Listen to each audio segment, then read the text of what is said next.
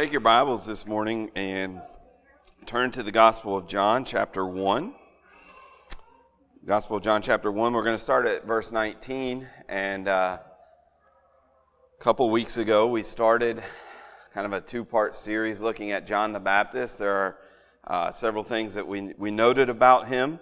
The record of John the Baptist in the Gospel of John. We find part of it here in chapter 1 and then part of it in chapter 3. Toward the end of chapter 3.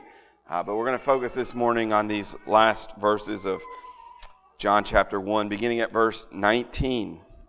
And this is the testimony of John when the Jews sent priests and Levites from Jerusalem to ask him, "Who are you?" He confessed and did not deny, but confessed, "I am not the Christ." And they asked him, "What then? Are you Elijah?" He said, "I am not." "Are you the prophet?" And he answered, "No." So they said to him, "Who are you? We need to give an answer to those who sent us. What do you say about yourself?" And he said, I'm the voice of one crying in the wilderness, "Make straight the way of the Lord," as the prophet Isaiah said. Now they had been sent from the Pharisees. They asked him, "Then why are you baptizing if you're neither Christ, nor Elijah, nor the prophet?" John answered them, "I baptize you with water, but among you stands one you do not know, even he who comes after me, the strap of whose sandal I am not worthy to untie." These things took place in Bethany, across the Jordan, where John was baptizing. The next day he saw Jesus coming toward him and said, "Behold, the Lamb of God who takes away the sin of the world. This is he of whom I said, 'After me comes a man who ranks before me,' because he was before me. I myself did not know him, but for this purpose I came baptizing with water, that he might be revealed to Israel." And John bore witness. "I saw the Spirit descend from heaven like a dove, and it remained on him. I myself did not know him, but he who sent me to baptize with water said to me, 'He on whom you see the Spirit descend and remain, this is he who baptizes with the Holy Spirit. And I have seen and borne witness that this is the Son of God.'" The next day, again, John was standing with two of his disciples.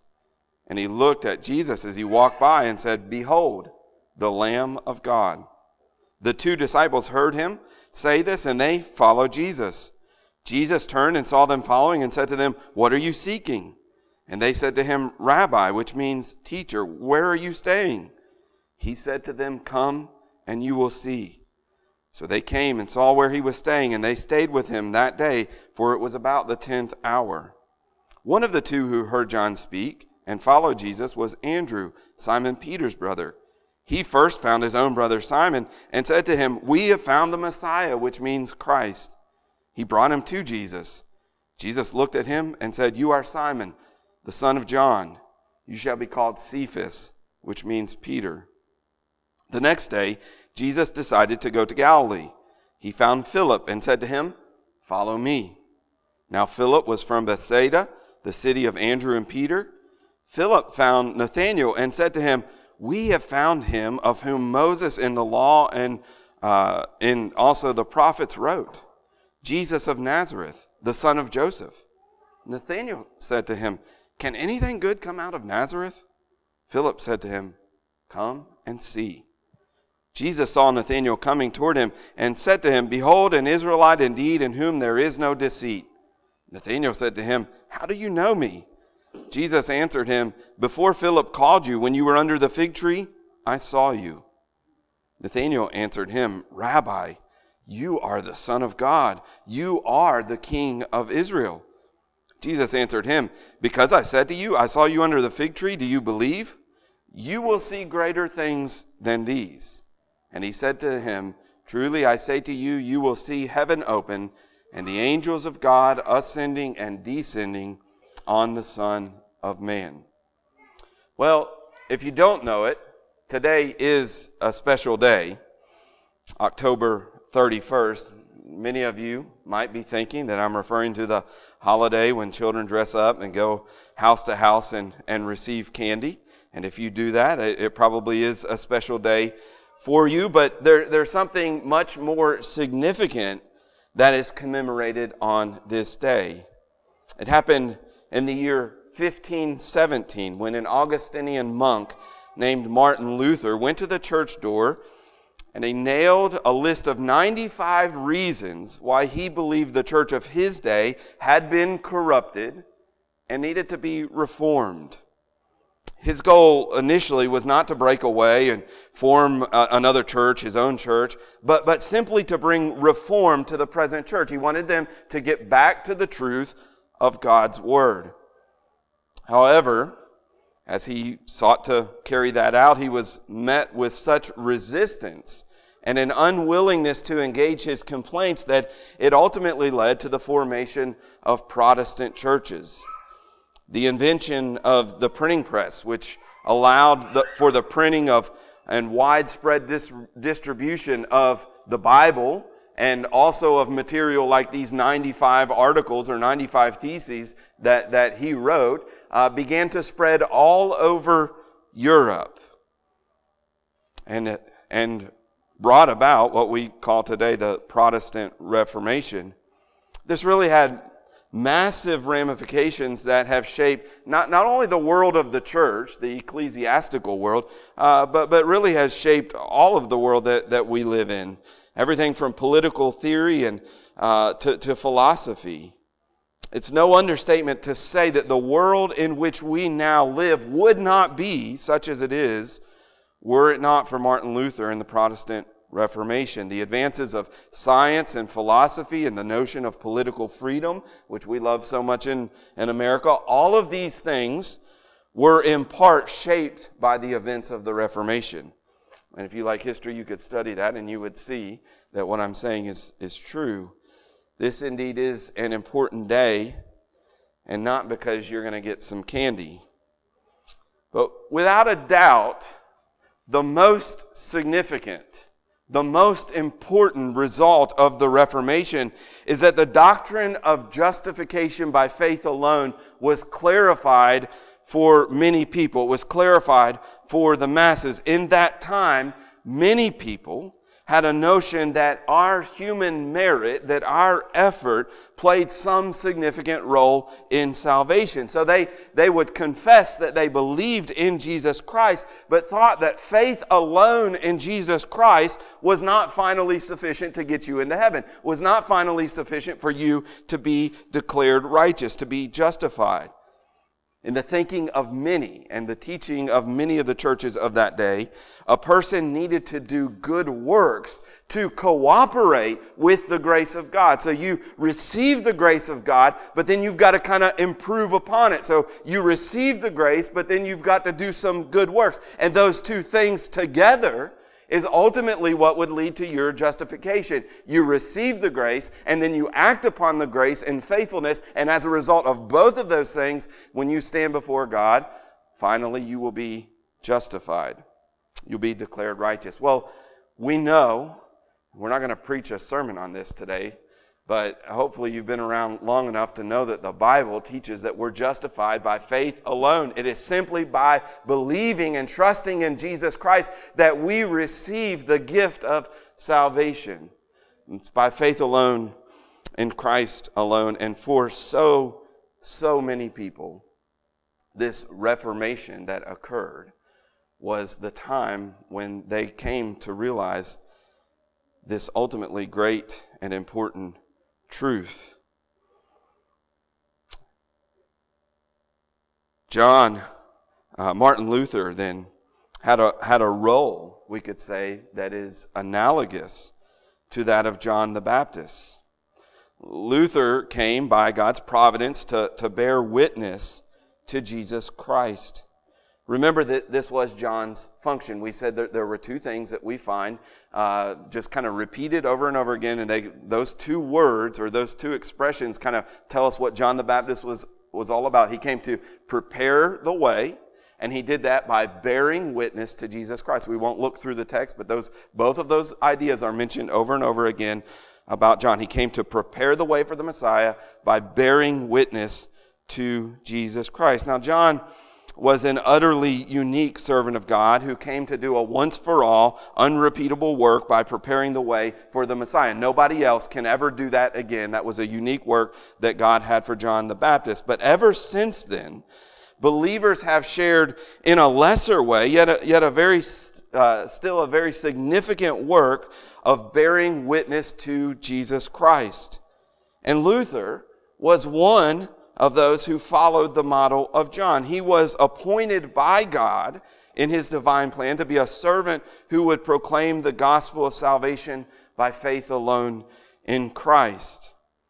And so it is today, over 2,000 years since the time of John the Baptist, and over 500 years since the time of Martin Luther, we are here today, and you and I, like John the Baptist, in an analogous way, and like Martin Luther, we have a task to bear witness about Jesus Christ.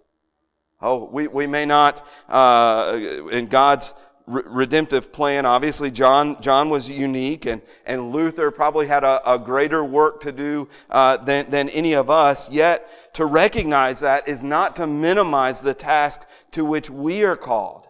You see, bearing witness to Christ and pointing others to Him is never insignificant. It is never unimportant. And Jesus is worthy of our efforts, whether we are sort of something like John the Baptist, or we play some important role like Martin Luther. So we see great results. No matter what, whether we see those results or not, whether we have this kind of great status and are remembered in history or not, the fact remains that we are called to bear witness to Jesus Christ, and that is significant. We said that John provides something of a pattern for us to follow in bearing witness to Jesus Christ. If you remember that a couple weeks ago, John, although he's unique, we can emulate what he did in bearing witness to Christ. And I said that there were four things that we recognized in the ministry of John the Baptist, four things that we can emulate as we go about the work of bearing witness to Jesus Christ. The first is the manner, and that's what we focused on 2 weeks ago, the manner, which is, it really could be summarized by the statement of John the Baptist when he said, "He must increase and I must decrease." The manner in which John the Baptist went about was recognizing, I'm nothing, I'm not important, I'm not the focus of all of this. Christ is, and so that's what I want to do. I want to make little about myself, but I want to be used to make much about Jesus Christ, and we need to emulate that. We're called to that kind of humility. As we go out proclaiming the gospel, we're not here to build up the reputation of any man or any woman or any institution as like our church. We're here to make much of Jesus Christ, and we need to keep that mindset in the front of our minds as we go about bearing witness to Christ. So the manner. And now this morning what I want to focus on is the final three of those. Really I want to focus most of all on the message, but then toward the end we'll talk about the mark and the method. So what is the message? What I'm saying here is that the message that John proclaimed is the message that we are to proclaim as well. John provides the substance of our message. And when we look to John, what we see is that he was absolutely clear in his message that he proclaimed. We don't get long sections of his teaching from John the Baptist, but in the short glimpses that we get, just a few verses in chapter 1, a few verses toward the end of chapter 3, but just in that short little window that we have into the life and the ministry of John the Baptist, what we see is absolutely crystal clear. You see, John was not interested in building a crowd for himself. He wasn't interested in becoming an influencer or gaining notoriety or fame. That wasn't his message. John was not focused on getting some political movement going. He could have easily done so with the makeup of the society in that time, the culture, but he doesn't do that. He does exercise a prophetic role, and calling out the sin of Herod, but he isn't interested in kind of overthrowing Herod and bringing in some kind of new regime. So his message was not political. He had a singular message, and the message of John the Baptist was that he was here to proclaim Jesus Christ. And he didn't get off message. He didn't divert into this lane or that lane.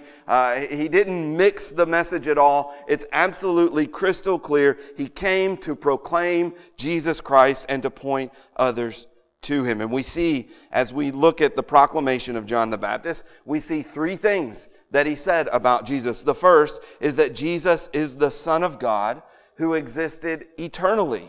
He's the Son of God who existed eternally. Now, we've already seen, haven't we, that the writer, the Gospel of John, the Apostle John, when he wrote the Gospel, he's already said many of those things in the introduction. Those were the words of the Apostle John. In the beginning was the Word was with God, the Word was God. He says that the Son, the Word, created all things. The Word was with the Father in the beginning. He's eternal. And so forth and so on. And so we've already seen that, but now what we're looking at is in particular the words of John the Baptist. What did John say about Jesus? And when we go there, we find that the gospel writer indicates that John the Baptist's message was quite similar to his own. Look at verse number 27 again. He says here and starts off with pointing to the greatness of Jesus Christ. Verse 27, even he who comes after me, the strap of whose sandal I am not worthy to untie. Well, we might ask ourselves the question, though, why would John the Baptist say that Jesus is so great? What was it about Jesus that made him so great and so glorious that John says, hey, there's this really menial task of untying somebody's shoes, and I'm not even worthy to touch his feet. I'm not even worthy to take off his shoes. Was it because Jesus was a great preacher? Was it because Jesus, has some amazing gifts or something like that? No, he tells us the answer in verse 30. We see this in verse number 30. He says, this is he of whom I said, after me comes a man who ranks before me. He's greater than me. That's what John's already said.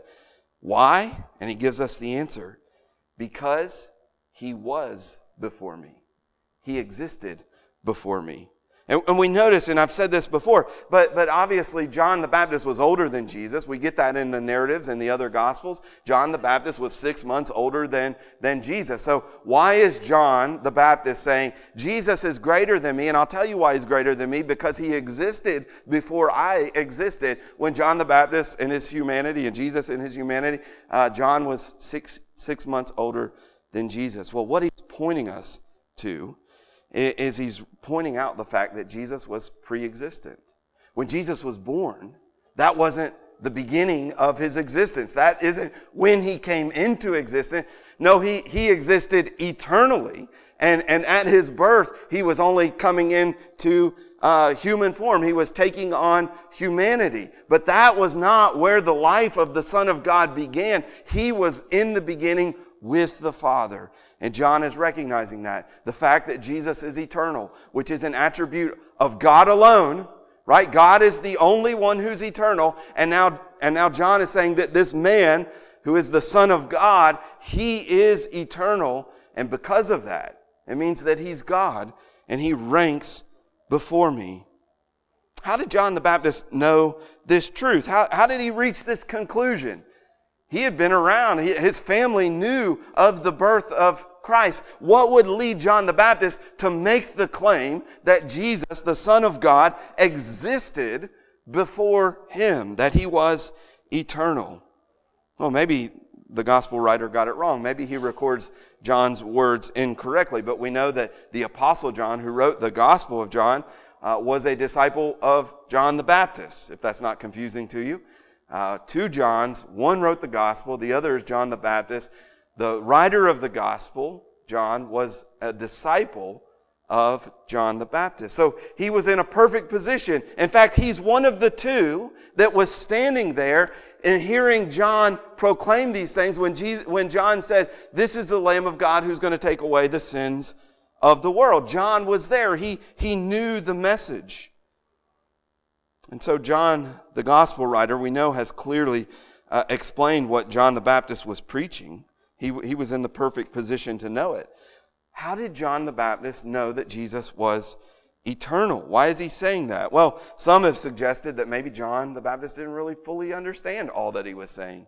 That he says something here, but he kind of speaks better than he knows. And sometimes that does happen in Scripture. Sometimes someone will say something, and what they say is true in a much greater way than they even understand in the moment. But I don't think that's the case with John the Baptist. It's clear that John the Baptist had been given divine revelation. Look at verse number 33. He says, I myself did not know him.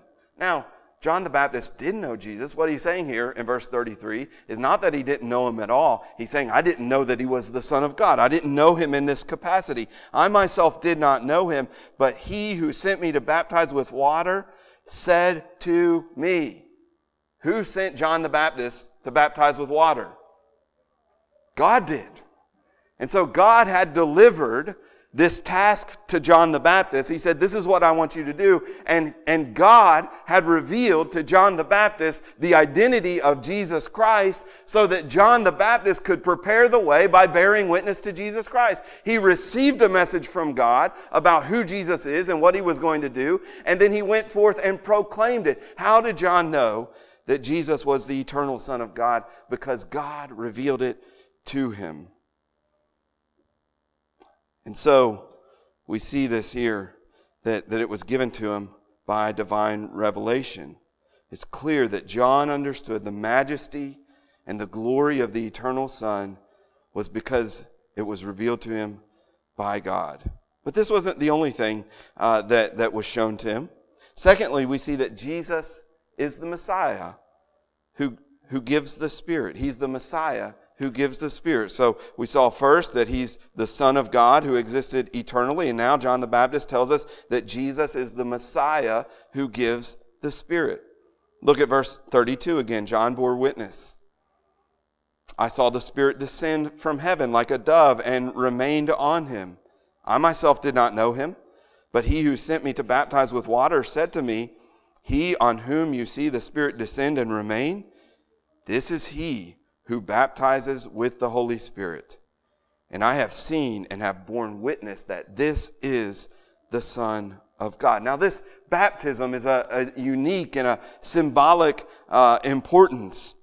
The other gospel writers actually narrate the story of Jesus coming to the water and being baptized, and the dove coming down, the Spirit in the form of the dove coming down and resting on Jesus. But you notice in the Gospel of John, what we just read, there's no narration of the events. It's just simply John recounting this and really telling us something of the significance of it. So this is really an important thing. We're getting a glimpse. The other Gospels, you see what happened, and now John is telling us this is why it happened. This is what was going on.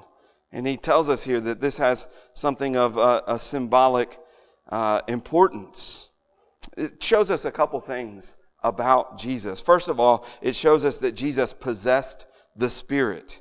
And one person says this, it doesn't mean that he had formerly been destitute of the Spirit, but because he might be said to be then consecrated by a solemn rite. So God is here displaying this Jesus, this Messiah. He's going to be one who possesses the Holy Spirit in a unique way. When you go back to the Old Testament, you will find that God often gave His Spirit to people who were about to do very important works. So in the Old Testament, kings were anointed. We see Saul, the Spirit of God comes on Saul and on the kings. The Spirit of God will come on prophets. And the Spirit kind of empowers them for this task that God has called them to do.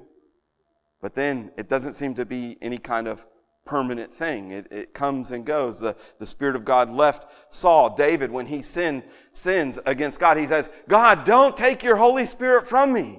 What is he saying there? He's recognizing you've empowered me to be a king, and I've sinned against you, and I pray, don't take your Spirit. I can't do this task without you.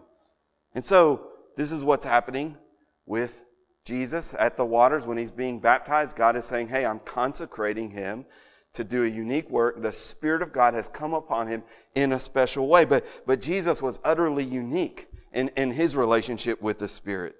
It's showing us here that he had the Spirit with a fullness. There was nothing lacking. He had the Spirit with all of its fullness, and there's a permanency as well. As I said, in the Old Testament, the Spirit would come upon somebody for a particular time and then perhaps depart. But when it comes to Christ, he receives the Spirit fully and permanently. But then we see not only does he possess the Spirit, but that he will pour out the Spirit. In verse number 33, John says of Jesus, and telling us the significance of what's this all about, the Spirit descending like a dove on Jesus when he's baptized. What's that all about? Well, verse 33, it says, he it is who baptizes with the Holy Spirit. In other words, not only does Jesus possess the Spirit for the work that he's called to do, but then he's going to pour out the Spirit on his people. He's going to dispense the Spirit in a unique and special way, as never has been done before, at his ascension. The work of pouring out the Spirit was something that was prophesied in the Old Testament. We see in Isaiah 44 verse 3. It says, "For I will pour out water on the thirsty land, and streams on the dry ground. I will pour out my Spirit on your offspring and my blessing on your descendants." You get the picture right here. It's like water. The Spirit is a metaphor, an analogy that's being used. And God's saying, I'm going to pour out my Spirit upon your descendants, upon your children. And in Joel, the same picture is given. Joel 2:27, the Lord says, "I am the Lord your God, and there is none else. And my people shall never again be put to shame. And it shall come to pass afterward that I will pour out my Spirit on all flesh." And what John is saying now about Jesus is not only did he receive the Spirit, not only did he possess the Spirit for the work that he was called to do, but Jesus was going to be the one who actually dispensed the Spirit upon God's people. What does that say about Jesus?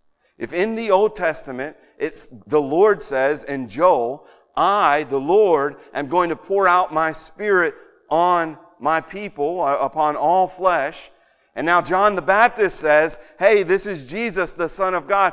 He's the one who's going to baptize. He's the one who's going to pour out the Spirit. What does that say about Jesus?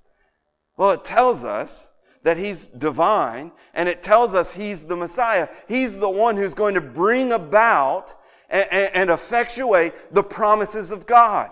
He's the one that's going to carry out what God has done, which is exactly what John, the gospel writer, has said about Jesus, isn't it? That he was the agent of creation. You see, that's what Jesus does. He carries out the work of God. He's the Word of God who does what God speaks. And now we have this again. He's the one who's going to bring the Spirit of God and pour it out on his people. And so, Jesus is the Messiah who pours out the Spirit. Thirdly, Jesus is the Lamb of God who atones for our sin. He's the Lamb of God. What was the message of John? Well, it was all about Jesus. It was about Jesus being divine because he's eternal. He's the Messiah because he's pouring out the Spirit. And he's the Lamb of God who atones for our sin. Look at verse 29. The next day, he saw Jesus coming toward him. This is John the Baptist speaking. And he said, "Behold the Lamb of God who takes away the sin of the world." And again in verse 35, the next day, John was standing with two of his disciples, and he looked at Jesus as he walked by, and he said, "Behold the Lamb of God." Now this is a description of Jesus that is richly tied to the Old Testament. I told you in our introductory sermon that all of John is so rich with allusions to the Old Testament. And this is one of those allusions, and it's one of those allusions that you don't have to work very hard to see. It's one of those allusions that's very clear. Jesus is the Lamb of God who takes away the sin of the world. It reminds us of the sacrificial system in the Old Testament. The sacrificial system was instituted by God in the law given to Moses. And in that system, they were to offer sacrifices to God to bring about forgiveness.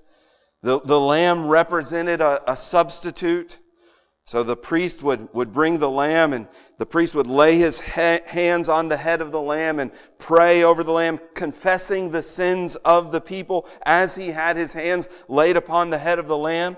And then the lamb would be led to the slaughter to die, symbolically bearing the judgment of God for the sins of the people.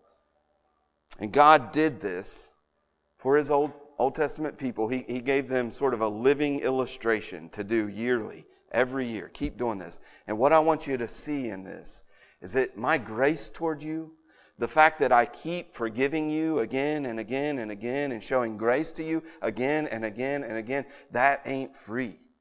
It costs something. There's a price for you to receive my grace and my forgiveness. The righteousness of God required that His justice be satisfied and that the price be paid for their sin. And so the Lamb did that, but only symbolically.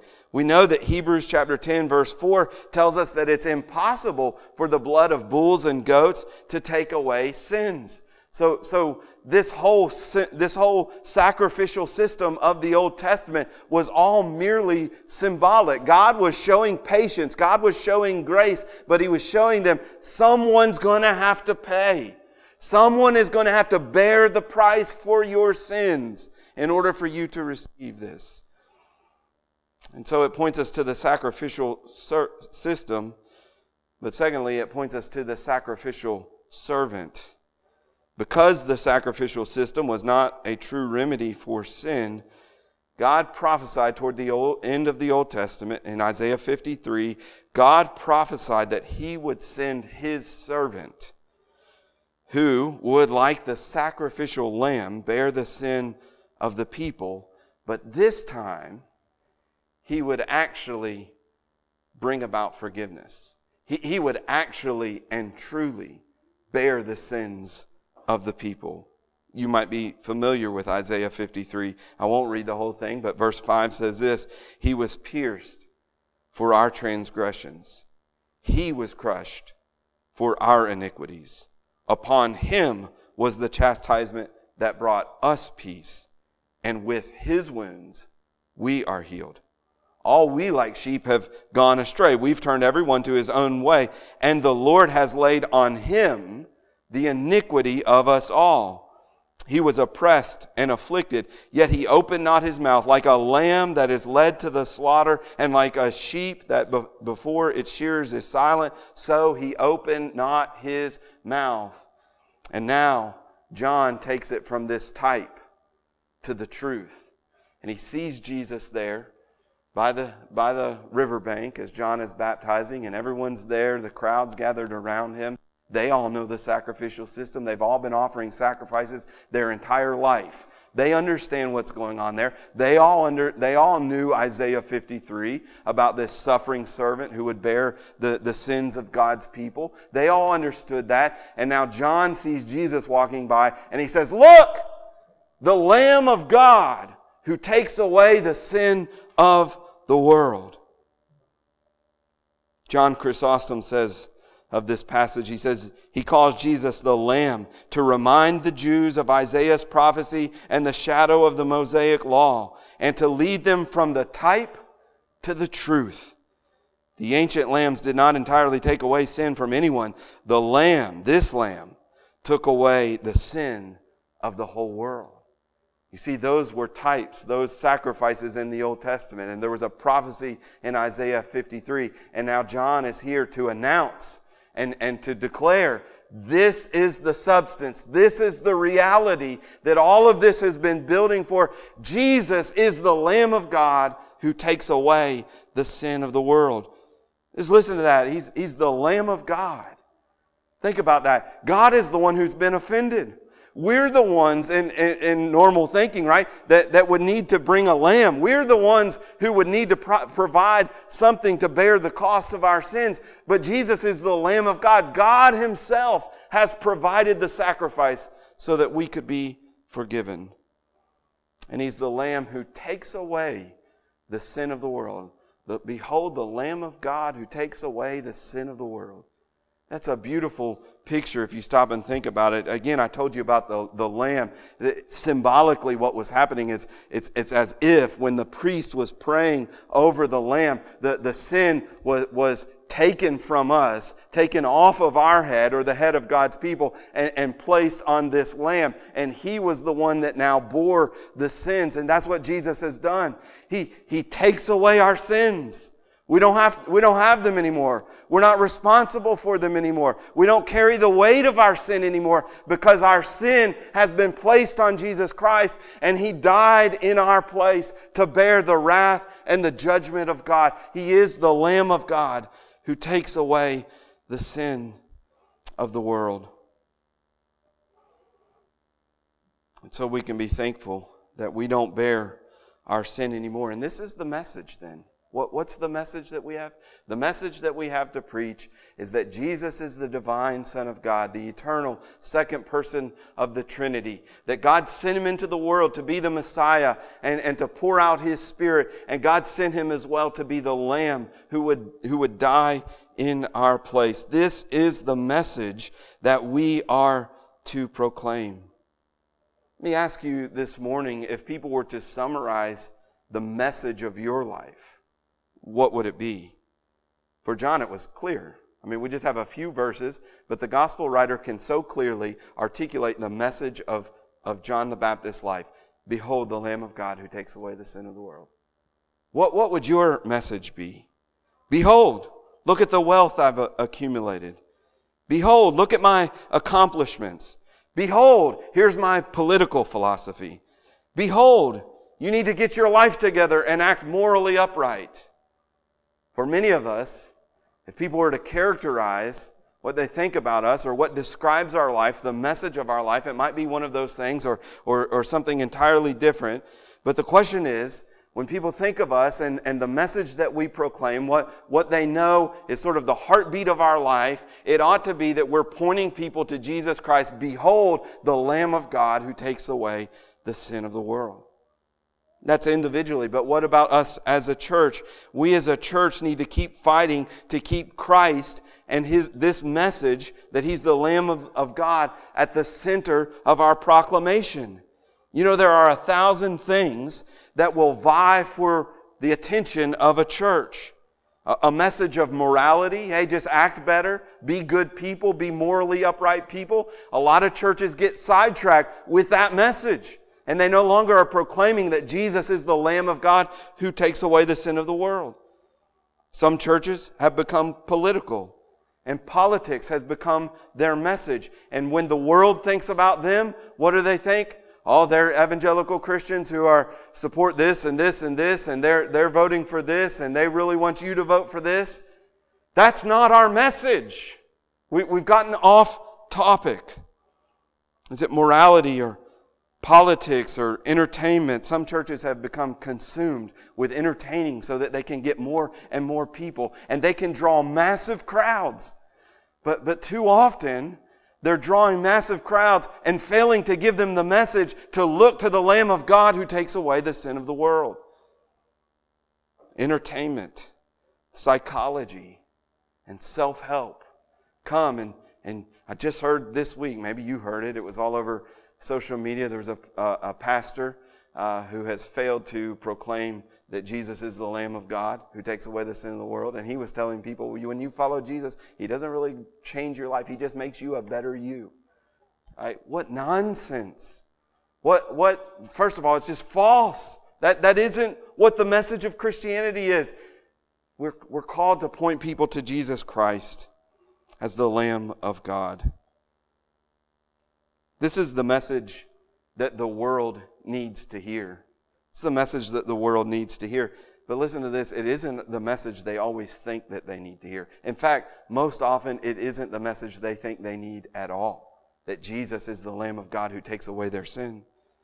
A.W. Pink noted, it's an interesting contrast when you look at the Jewish people who came to John the Baptist. They knew something was going on and they wanted to figure out, what's going on here, John? Who are you? And what they ask about, the figures that they ask about, kind of tells what their thinking was. Are you Elijah? Are you the prophet like Moses who was to come? Do you see what they're looking for? They're looking for a miracle worker who can do great things, or they're looking for a political leader that could lead them out of bondage. But when John points to Jesus Christ, he doesn't point to any of those things. He says, look, this is the Lamb of God who takes away your sin. You see, they didn't realize that their sin was their greatest problem. The people of that day didn't recognize that their true problem was sin. They thought it was a political problem. They thought it was a social problem. They thought it was a physical problem. And they wanted a Messiah to bring political freedom or societal peace or physical healing and provision. And here's what you need to know. Jesus ultimately does those things, but what they didn't recognize is that the source of all those problems is first of all our sin, and until our sin gets dealt with, the social problems, the political problems, the physical problems can never be dealt with. And so Jesus comes, and He is going to bring peace. And He is going to rule over His people. And He is setting up a kingdom. And He will give you inner peace and all of those things. But the way that He brings that about is by being the Lamb of God who deals with your sin. You see, your sin is the source of all those problems. You can't treat the problem over here unless you get to the heart of it. Unless you get down to the true source. Started to say, you can't deal with the symptoms until you get to the cause. And that's what Jesus did. The cause of our problem is sin. And so Jesus comes as the Lamb of God who takes away the sin of the world. And that's what, as it is today, same thing that it was in Jesus' day. The world cannot imagine that their sin is the source of their suffering. The world in our day, they don't realize that. They look around us, why is it so messed up? Why are politics a mess? Why is there so much division in the world? Why do people get sick and die? Why do people struggle with psychological problems? What's the deal with all of this? But they could never imagine that their sin is the source of that problem. And then because of that, they look to other remedies. The world cannot imagine either that there is a God whose justice demands that our sins must be punished. They can't think, if there is a God, He's a God that's like an old grandpa that just overlooks all your faults. They cannot imagine that there's a God who demands that their sins be atoned for and who will bring judgment on them.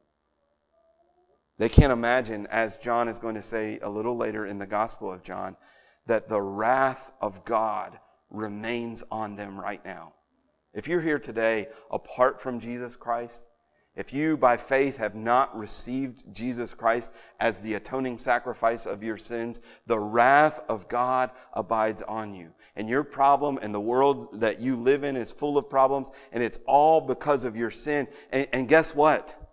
It gets worse because, as I've said, the wrath of God is abiding on you, and He's going to bring you into judgment in the future. And so I would encourage you this morning, look to the Lamb of God. Behold, the Lamb of God who takes away the sin of the world. We have our work cut out for us this morning. The world's true problem is sin, and the remedy is the Savior, the Lamb of God. Church, we need to stay on message. They talk about that in politics, don't they? Don't get off message. You got a message, stick to it. That's our message. Let's not get off message. Let's not point people to our politics. Let's not point people to psychological help, self-help. Let's not point people to trying to make them a better person now. Let's point them to the Savior. That's what they need. That's what they need more than anything. The message that we have is that Jesus is the Lamb of God who takes away the sin of the world. Let's pray. Our Heavenly Father, we come to you this morning. We thank you for Christ. We thank you that you so loved the world, that you so loved us, that you gave your only begotten Son to die on the cross for us, to bear your wrath as the Lamb of God. We thank you that because of Him, we can be forgiven, that our sins can be carried away from us, taken away from us, that they can be buried in the depths of the ocean. Or as one prophet says, they can be cast behind your back, that you have forgotten them. Not that you could truly forget anything, but Lord, you have chosen not to see us in our sin. We've been forgiven truly and really through Jesus Christ. I pray this morning, Lord, if there is one here who has never believed in Christ, they have never put their faith in Christ as the Lamb of God who takes away their sin, I pray that you would open their eyes to believe that this morning and to trust in Him. I pray for us as a church that you would help us not to be diverted in the thousands of other topics that we could get off on, but that we would stay resolutely focused on this message of proclaiming Jesus Christ and Him crucified. Help us to be like the Apostle Paul, who said that I've determined to know nothing among you except Christ and Him crucified. Help us to be that kind of church. And we pray this in Jesus' name. Amen.